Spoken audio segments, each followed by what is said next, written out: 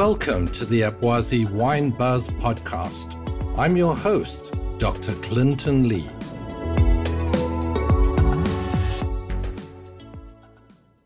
Welcome to another episode of the Abwazi Wine Buzz. Today's guest, he goes back traditionally, what he does, I would say, to the times of Marco Polo. When you have a Westerner who comes to the East and he seeks new adventures, experiences, and he takes them back and he shares that knowledge, not only the knowledge, but the culture. This gentleman's name means pear tree, originally from Galicia and Portugal. That's where the surname comes from. And it is truly an ideal fruit for its resilience and for the captivating aura it has. Our guest today has lectured in over 30 universities on a lecturing tour. He's rubbed shoulders with premiers. He has enjoyed meals and conversations with titans of industry and the captains thereof. He is the president and CEO of the Canadian Ecosystem Institute. Welcome, Chris Pereira. Thanks so much, Clinton. It's great to be here to talk with you today.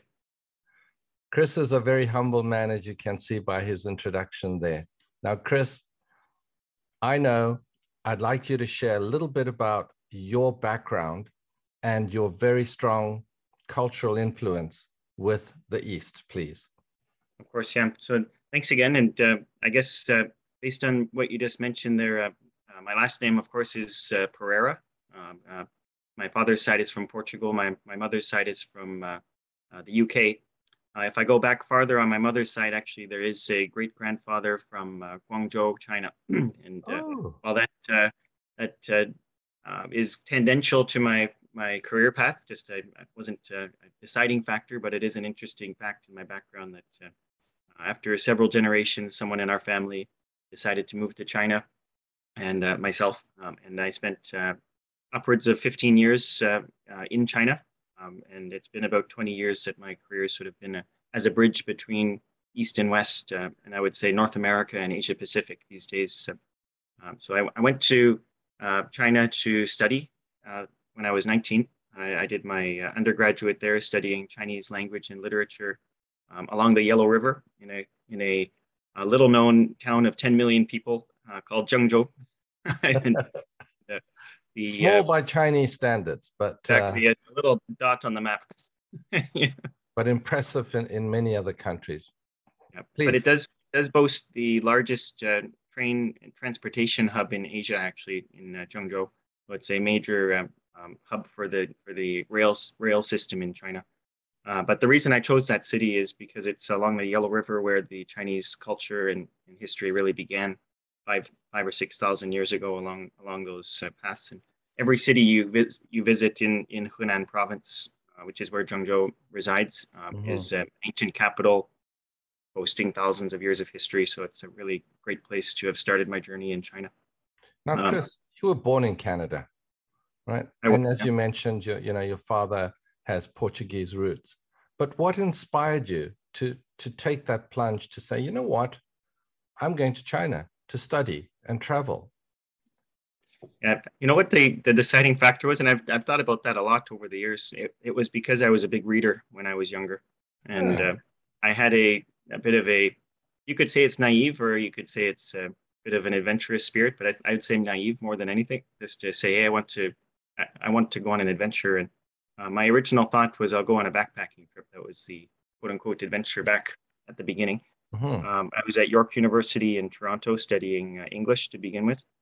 And the second summer of my studies, I decided to visit Asia, thinking I would go to China first and then heading southwest towards Vietnam and potentially Thailand.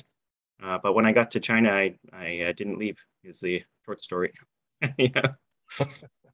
Well, if the heart tells you that you're comfortable, you're at a place where you want to be, it's very hard to confront the heart.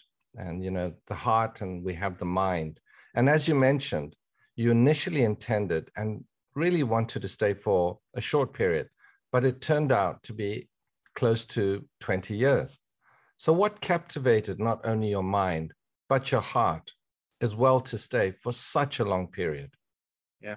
Over the years, for various major decisions or jumps that I've made in my life and career, I've listened to, as you mentioned, your heart. I would say there's a intuition, or your unconscious sometimes. And Socrates mentioned this thousands of years ago too, just before he drank the hemlock. They asked him, did he regret not running away or escaping the mob that sentenced him to death? And he said, no, I've always listened to my inner voice. When I've listened to the voice, it's been the right decision. And in that case, back then, his voice had said, don't run away, don't leave. And now here we are 2,500 years later, still talking about Socrates, right? Because of that. So, I think it's the erudite and those that appreciate culture that would speak not only of Socrates, but of, say, Sun Tzu, Aristotle, and other great philosophers around the world. Now, talking about that, I have to bring into our discussion the Canadian Ecosystem Institute, because Chris, on that website, you talk about you are this bridge.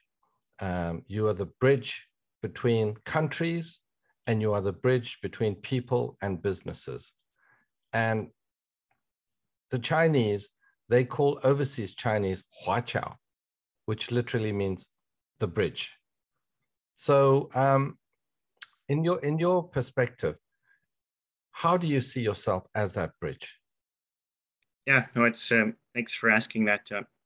So basically what we do is we help in North America, we help Chinese companies or Chinese origin individuals enter the mainstream market, access the mainstream media, and also social media. So we help people become more local in North America, and we also help Western companies in Chinese-speaking Asia Pacific. So specifically, in addition to import-export, which is sort of what I would say is business and trade 1.0, we like to say that we're bringing, helping North American companies become more local in China, and helping Chinese companies really integrate and build stronger connections in North America. And that's good for both regions for many reasons, of course. But, most importantly is social cohesion, cultural cohesion, understanding between cultures. And that's what I really admire about what you're doing also, Clinton, is you help people understand not only wine culture, but I'm sure baijiu culture, different liquors and drinks from around the world. That's sort of the most tangible cultural connection we can have is food and drink, right? And I think what you're doing on the food and drink side, I'm doing on the business and media side to really help people connect at a personal level, but at a more meaningful business level too. So we definitely have that connectivity, and thank you very much for that, Chris. Now, because it's so important, this bridge, I mean, even the background you have before you that says bridge between Asia Pacific and North America. Now, initially when you were there, you just finished at University of York in Toronto. There must have been glaringly huge cultural divides that you encountered. What was one that's really memorable for you in the early days? Oh yeah, there is so many. I was not a bridge for culture when I first arrived. No. I think you were probably hanging on by your. So when I first arrived, my first meal, just to talk about food for a moment, because I think that's the first interaction most people have with different cultures is food. Obviously, when we grow up, we have different types of sushi, we have Chinese food, we have Korean food. My first meal in China, when I was picked up at the airport by the person who was the driver, he brought me to this seafood restaurant, and I had a spicy whole fish, the whole fish, including the head, a round fish, just plopped on a plate, it seemed to me, and they gave me chopsticks, and the fish wasn't cut at all, so I was supposed to use these chopsticks to eat this spicy fish while I was 30 hours jet lagged, just got off the plane, and I'm like, no, I'm not eating right now, thank you. That was my first. I think that whether it's culture shock or whatever, but for whatever reason, he thought fish was what I needed at that point. Well, he thought you might have needed that sort of resuscitation of energy. And I think probably it was in the West, you normally have your fish filleted, whereas in China, they decide to be more than gracious and give you the head, the tail, the entire body. So that must have been in Chinese, yu has two meanings, well, more than two meanings, but the two relevant ones, fish and also abundance. Yes. So there's a few idioms that you can have sort of a pun related to fish to say you can have the abundance. That works in English too, the abundance of the sea, right? When we think of the abundance of the sea. And, certainly at this time coming with the Chinese New Year, there's that sort of very catchy tune, with concerning the fish. Now, you've just mentioned the Chinese idioms. How did you manage to harness your skills to be able to be so fluent in Chinese? Because it's not a Latin-based or romantic. It's made up of pictograms. Yeah, I think if you want, so language is one type of project or long-term goal that you might want to do in your life. And I think if I were to give anyone advice, if you want to learn Chinese or if you want to do anything worthwhile, it takes time and it takes perseverance. And on the days when you wake up and you say, I don't really want to do this today, you still do it. And that's basically the key. But just specifically, it was what was I doing every day when I woke up and sort of felt like watching TV instead of studying? It was memorizing 80 to 100 words every day for a few years. Well, certainly beats the multiplication tables. Yeah, exactly. I sort of look at us and I think, well, your father has a Portuguese background. My late mother had a Portuguese background, and dad was late dad was from China, and your father, your mother was, had also that Chinese influence, and yet we've taken that interest, and even as an overseas Chinese, to pick up on the language. It's not been easy, and I congratulate you for the perseverance of doing that. Now, Chris, when people and your colleagues and new introductions, they meet you, they really see you, as I did, as a sort of Renaissance person, a colossus that sort of strides between these two very, very different cultures. Have you found this to be to your advantage, or perhaps a dead weight that gets heavier with each step? That's a good question. First, just a note about language and culture. No matter what culture and language, I would say language is 5% of communication and culture is 95%. So if you go to China or if you go to Turkey, you go to Africa, if you understand the expectations of the culture, you don't need to speak the language to succeed in that environment. Of course, speaking the language is helpful, but if you mechanically learn the language without understanding the culture, you've wasted your time. I just mentioned that to begin with, and that's the same with wine culture, etc. too. If you know how to drink wine and you don't know how to hold the glass, then you're going to. It's sort of a similar situation, right? Yeah. Oh, I would echo those sentiments, Chris. Having traveled to over 100 countries, from Ethiopia, all the way down to Chile and right across to to China and up north, to the UK. You're right. It's your mannerisms, basic elements of politeness, respect, which is what we promote and support on our social media. It's always having that true sense of understanding. And we believe that if you understand more, then the chances of cooperation as opposed to conflict becomes more real. Now, that is what you meet day to day in a gladiatorial sort of arena. Now, how did you find, as meetings go pre-COVID and even I'm assuming after COVID, simple things? How do you greet? Well, what was some of your experiences, like how Chinese greet one another and Caucasians? That's a good question. So one example I was just thinking of when we were talking about language and culture is the greeting in China. Have you eaten? Have you eaten? 你吃了吗? 吃饭了吗? Now, this came from the period of the Cultural Revolution, or during the tougher times in China's past in the 20th century when food was scarce. So it became a regular greeting to show you care about someone. Hey, did you eat anything today? And that became sort of, hey, what's up? How are you in Chinese? So if you, to go back to the culture thing, if you just translate this directly to someone in Canada, you say, hey, Clinton, did you eat today? It's kind of a strange thing to ask. Sort of, So really, what's that question all about? exactly. Absolutely. So that the cultural context is important when you're communicating. And so if someone from China came to Canada, of course we want them to use the more relevant to, hey, how's it going? Something Sure. like this. Yeah. So that would be one example of cultural communication. Another is more discreet or more nuanced in business when we're receiving and giving feedback. I think is an important, interesting one to which I can share some maybe useful information. Please. Um, in a Western context, you might find people more direct and willing to share critical feedback in a meeting, for example.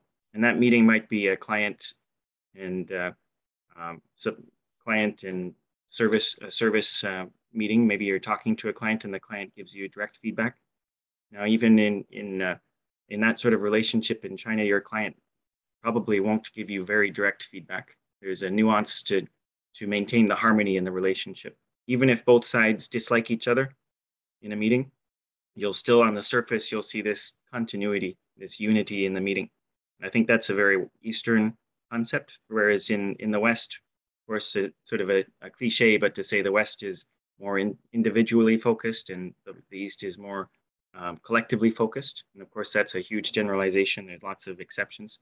But when you're looking in a meeting in the West, you'll see an individual speak up and it might destroy the entire sentiment during the meeting. It might leave everyone feeling terrible at the end, but that person has expressed themselves and now there's a remix of discussion, and at the next meeting, there'll be a reshuffling of views, right? Whereas on the Chinese side, there will be a very subtle expression of disagreement. And under the surface, of course, there is still that ruffling of feathers, but at the meeting, it's unified. And I think on both sides of that, if you're a Westerner at a Chinese meeting, you will view that and say, holy, everyone in China has the same view.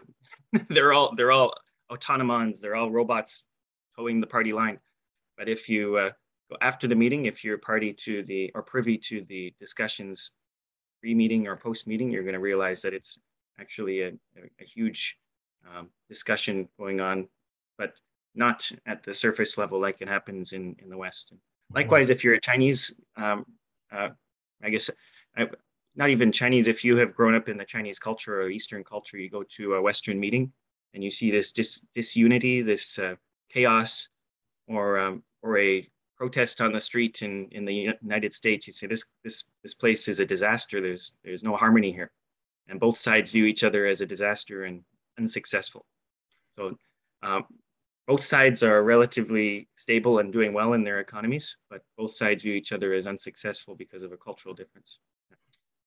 Well, I would agree with you there, Chris, because I think that's where people like you and I, our skills need to be shared. And if we can educate and let those that perhaps have less experience in these fields to understand. You know, my studies were in cultural diversity and organizational behavior. And you're quite right when you mentioned, you know, the Western aspect is, you know, it's more nuclear family. You know, after 18 years old, Chris, we've looked after you. You've graduated at university now. Bye-bye. Whereas, you know, in the Eastern, certainly the Chinese, it's more of an extended family. I recall, you know, when I was traveling, oh, we didn't know someone in New York. Well, don't you remember your second aunt's first daughter, their husband has a second cousin in New York? Well, why don't you call them? And that's how it has sort of extended, and it's quite different. So, you know, I remember certain aspects where at meetings between, you know, the Chinese and Western counterparts, they would write everything down. As soon as you spoke, everything was written down. by 10 scribes, as it were, all sitting at the opposite side, and only one person would speak. So that was very different and very culturally different. Now, moving from the boardroom, and then how do you greet with the business card there, Chris? Yeah, of course, I'm sure many of the people in your audience are familiar with the double. I'm not sure if it'll show up right on. Oh, we can do it. A double hand Yeah, delivery of the card. holding it like that. Exactly.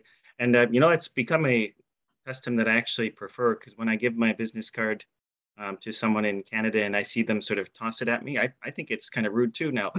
Yeah, To be honest. sort Yeah. of like that, right? You sort of Yes, hand it exactly. over like that. Yeah, It's to show that, hey, absolutely. this is a respectful thing. I'm giving it to you. As Um, opposed to here you are, and then they put it away.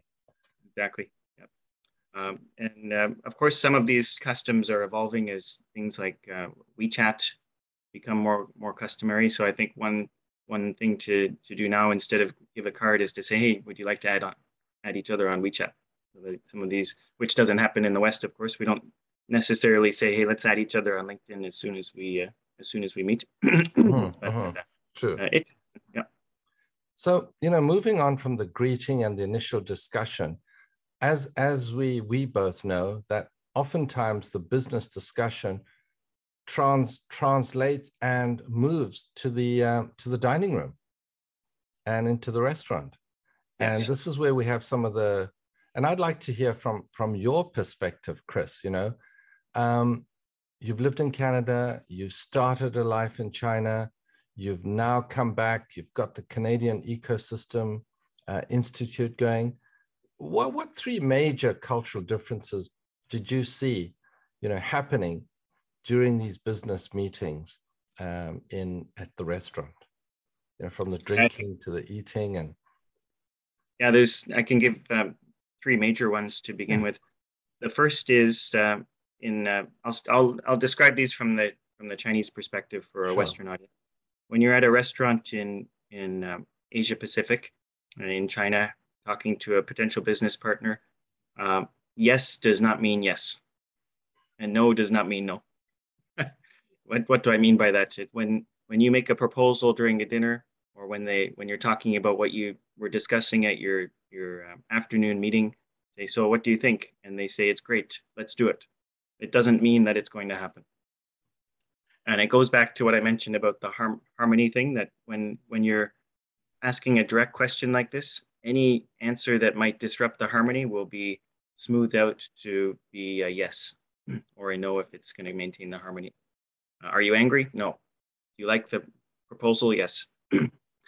All of those will maintain the harmony. So I think asking for an answer directly like that is something that's sort of I wouldn't say an amateur move. I don't want to make it sound like it's a bad thing, but if you want to push your project forward, you don't ask the direct questions right away. What you do is you build, and this goes into my second suggestion, is what do you do? What should you actually do at a meal is build the relationship, build the harmony.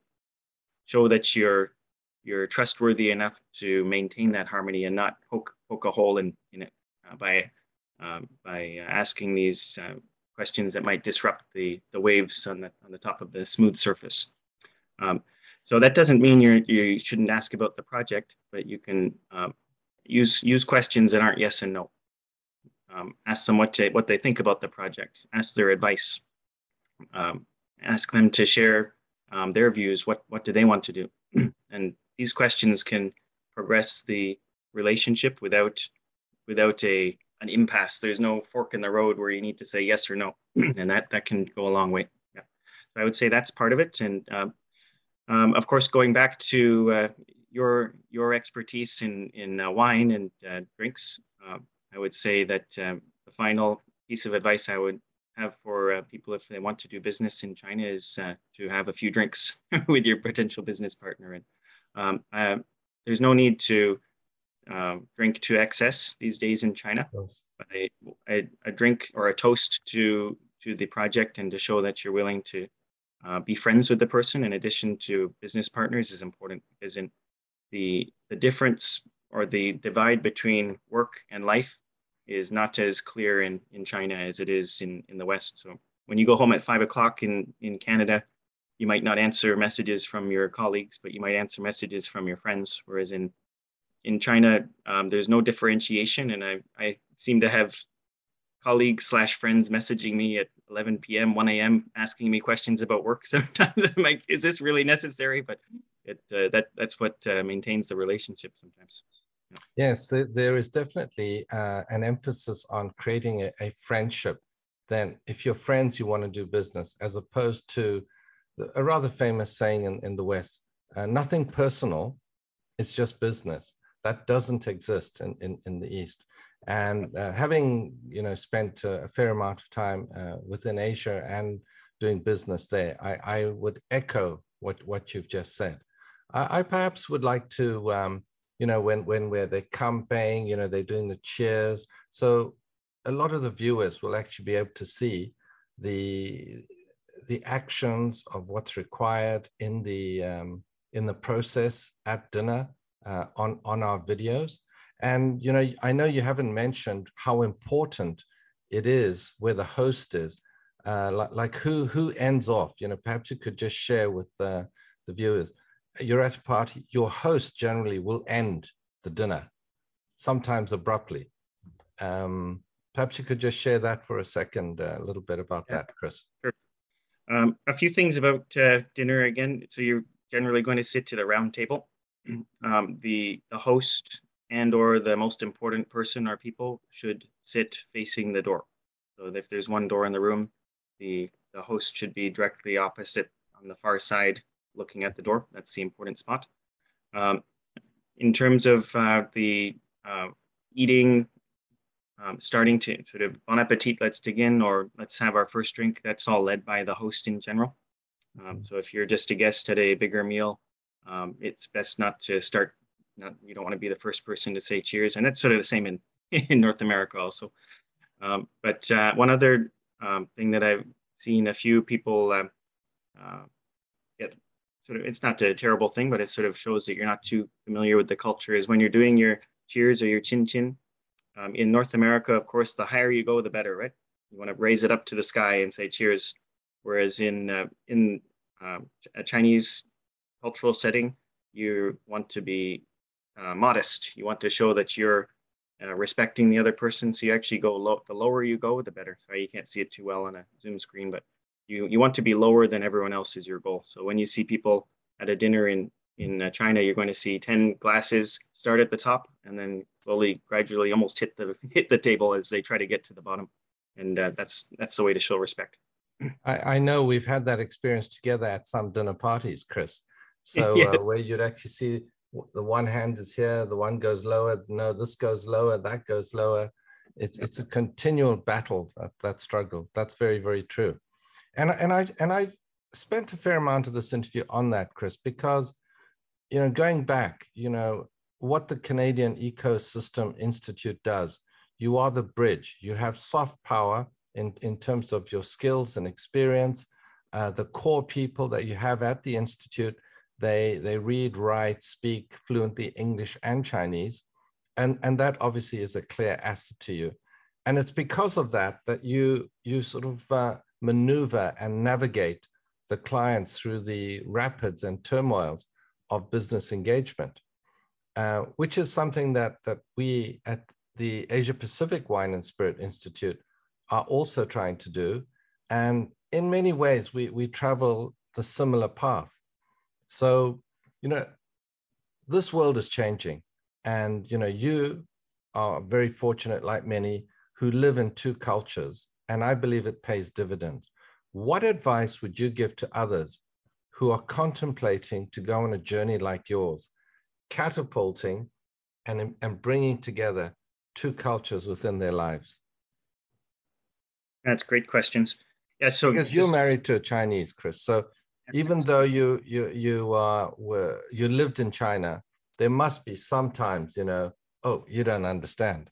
Yeah, no, there's moments. Culture different, and of course, there's going to be many challenges related to this. And just one additional point about what we do, we've talked about a lot of different cultural differences today, and I think what we do best in business is all of these disparate little details about culture. We help our clients. We talk to our clients. What are your what do you want to do in this market? We're not going to China for a cultural sightseeing tour. We're there to make money, right? And vice versa. And we can help have fun doing it at the same time, but we achieve the goal by knowing what the expectations are for the other party. We know in media, in business, in associations across China or North America, we connect expectations and goals to execution, and the execution side connects to culture, and that's where our expertise is to get things done in another culture. But to go back to your question about advice for someone thinking about going to becoming a bridge, I guess, is think about what I think if you're going to do something in life, you want to be all in, right? So if you're going to do something like this, it's not a 2-month journey. I'm not sure if it's 10,000 hours or how long, but it's if you're going to do something, be dedicated to it and jump all in. So if you are in love with the German culture and Canadian culture, move to Germany. If you're from Canada, if you're in Germany, come to Canada and really learn it. You're not going to learn it part-time on the weekends reading a book. In other words, you got to jump in. So you really have to go in. And what you said, we are here, on our side, yes, we are wine and spirit, but it is those aspects that lubricate the wheels of commerce.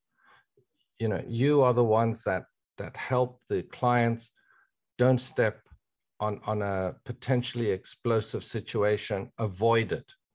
I'll give you one more example if that's Clinton, is for in terms of sort of lubricating business or achieving success. So again, at the dinner table, so when you do business with someone, half the battle is trust. More probably, maybe even 90% of the battle is trust. Do I trust this person to, if I give them this money, will they do what they promise they're going to do? Or if I do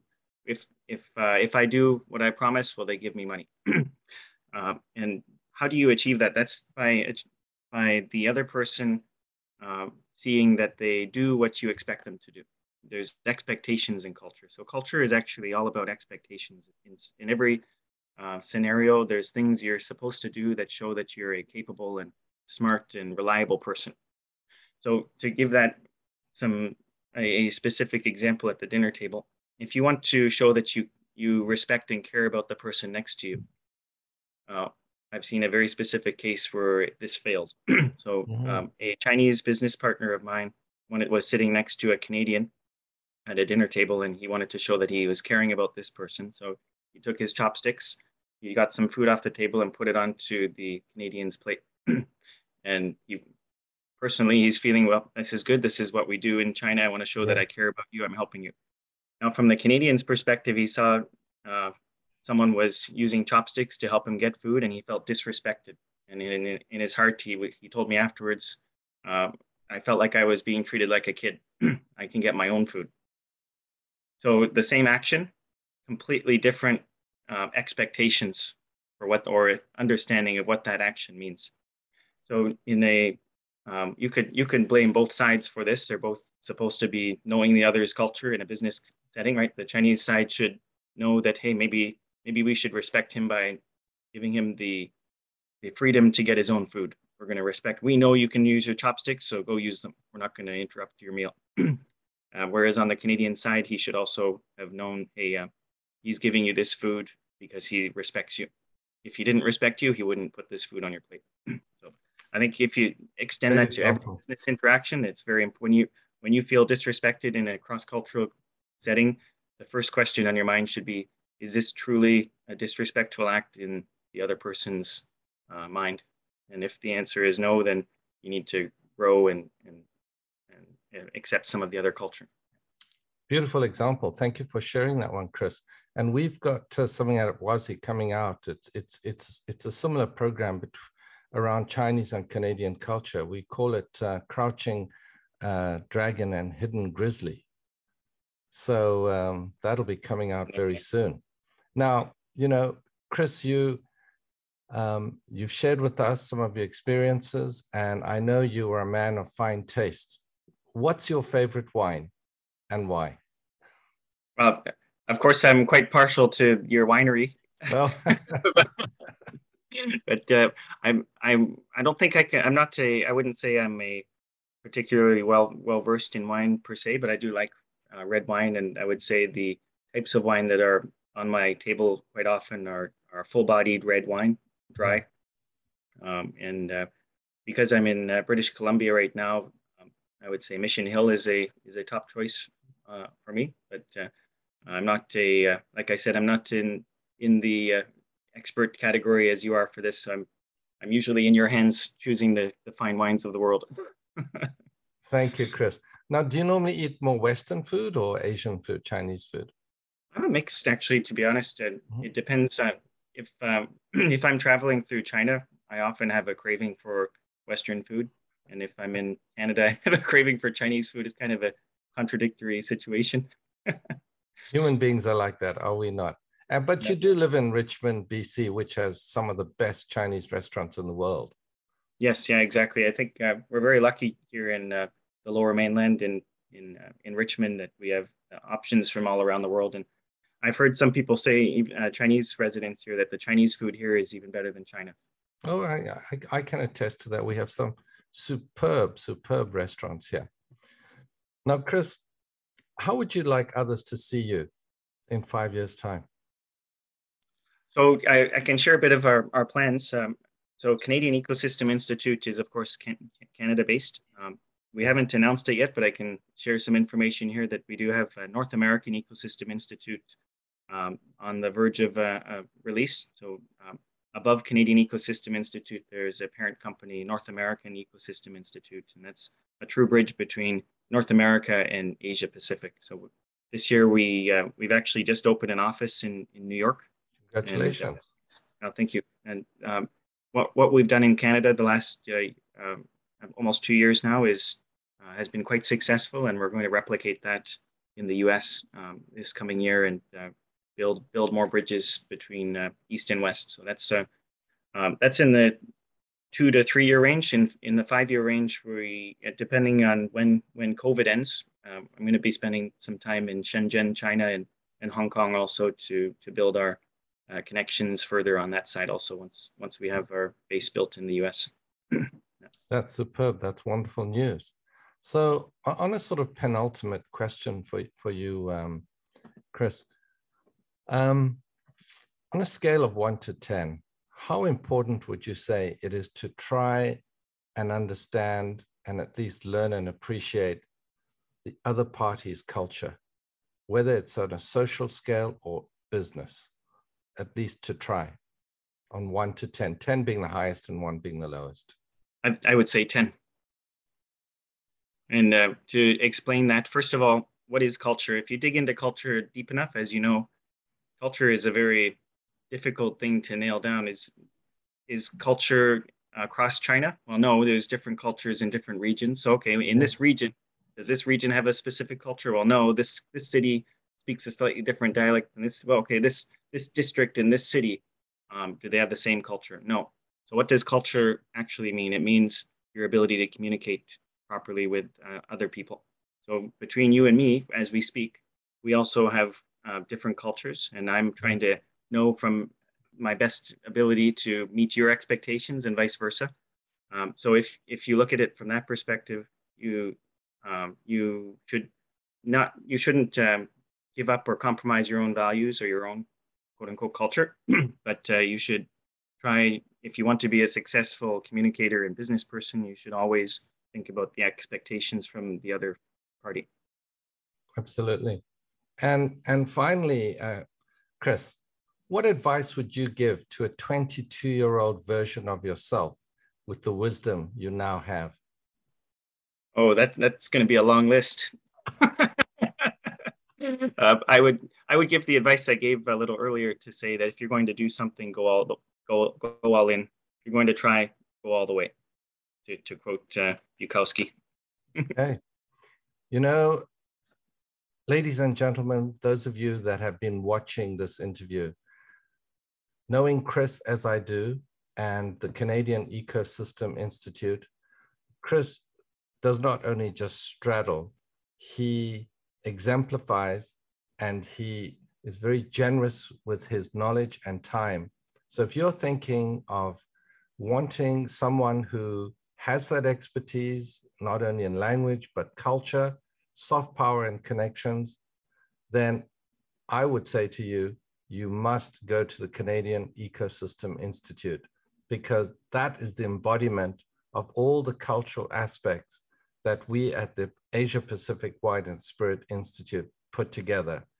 As they would say in North America, this is where the rubber hits the road. Thank you very much, Chris. It's been a pleasure. Thank you so much, Clinton. I really enjoyed the conversation, and keep up the great work with Apwazi. You've been listening to Wine Buzz Podcast. If you enjoyed this podcast, then please leave a review or share it with a friend. Apwazi is an online wine and spirit institution dedicated to promoting culture and diversity through the world of education. If you're looking to get started, we have a free online course that we are giving out to all our listeners. For more information, head to apwazi.com. That's apwasi.com.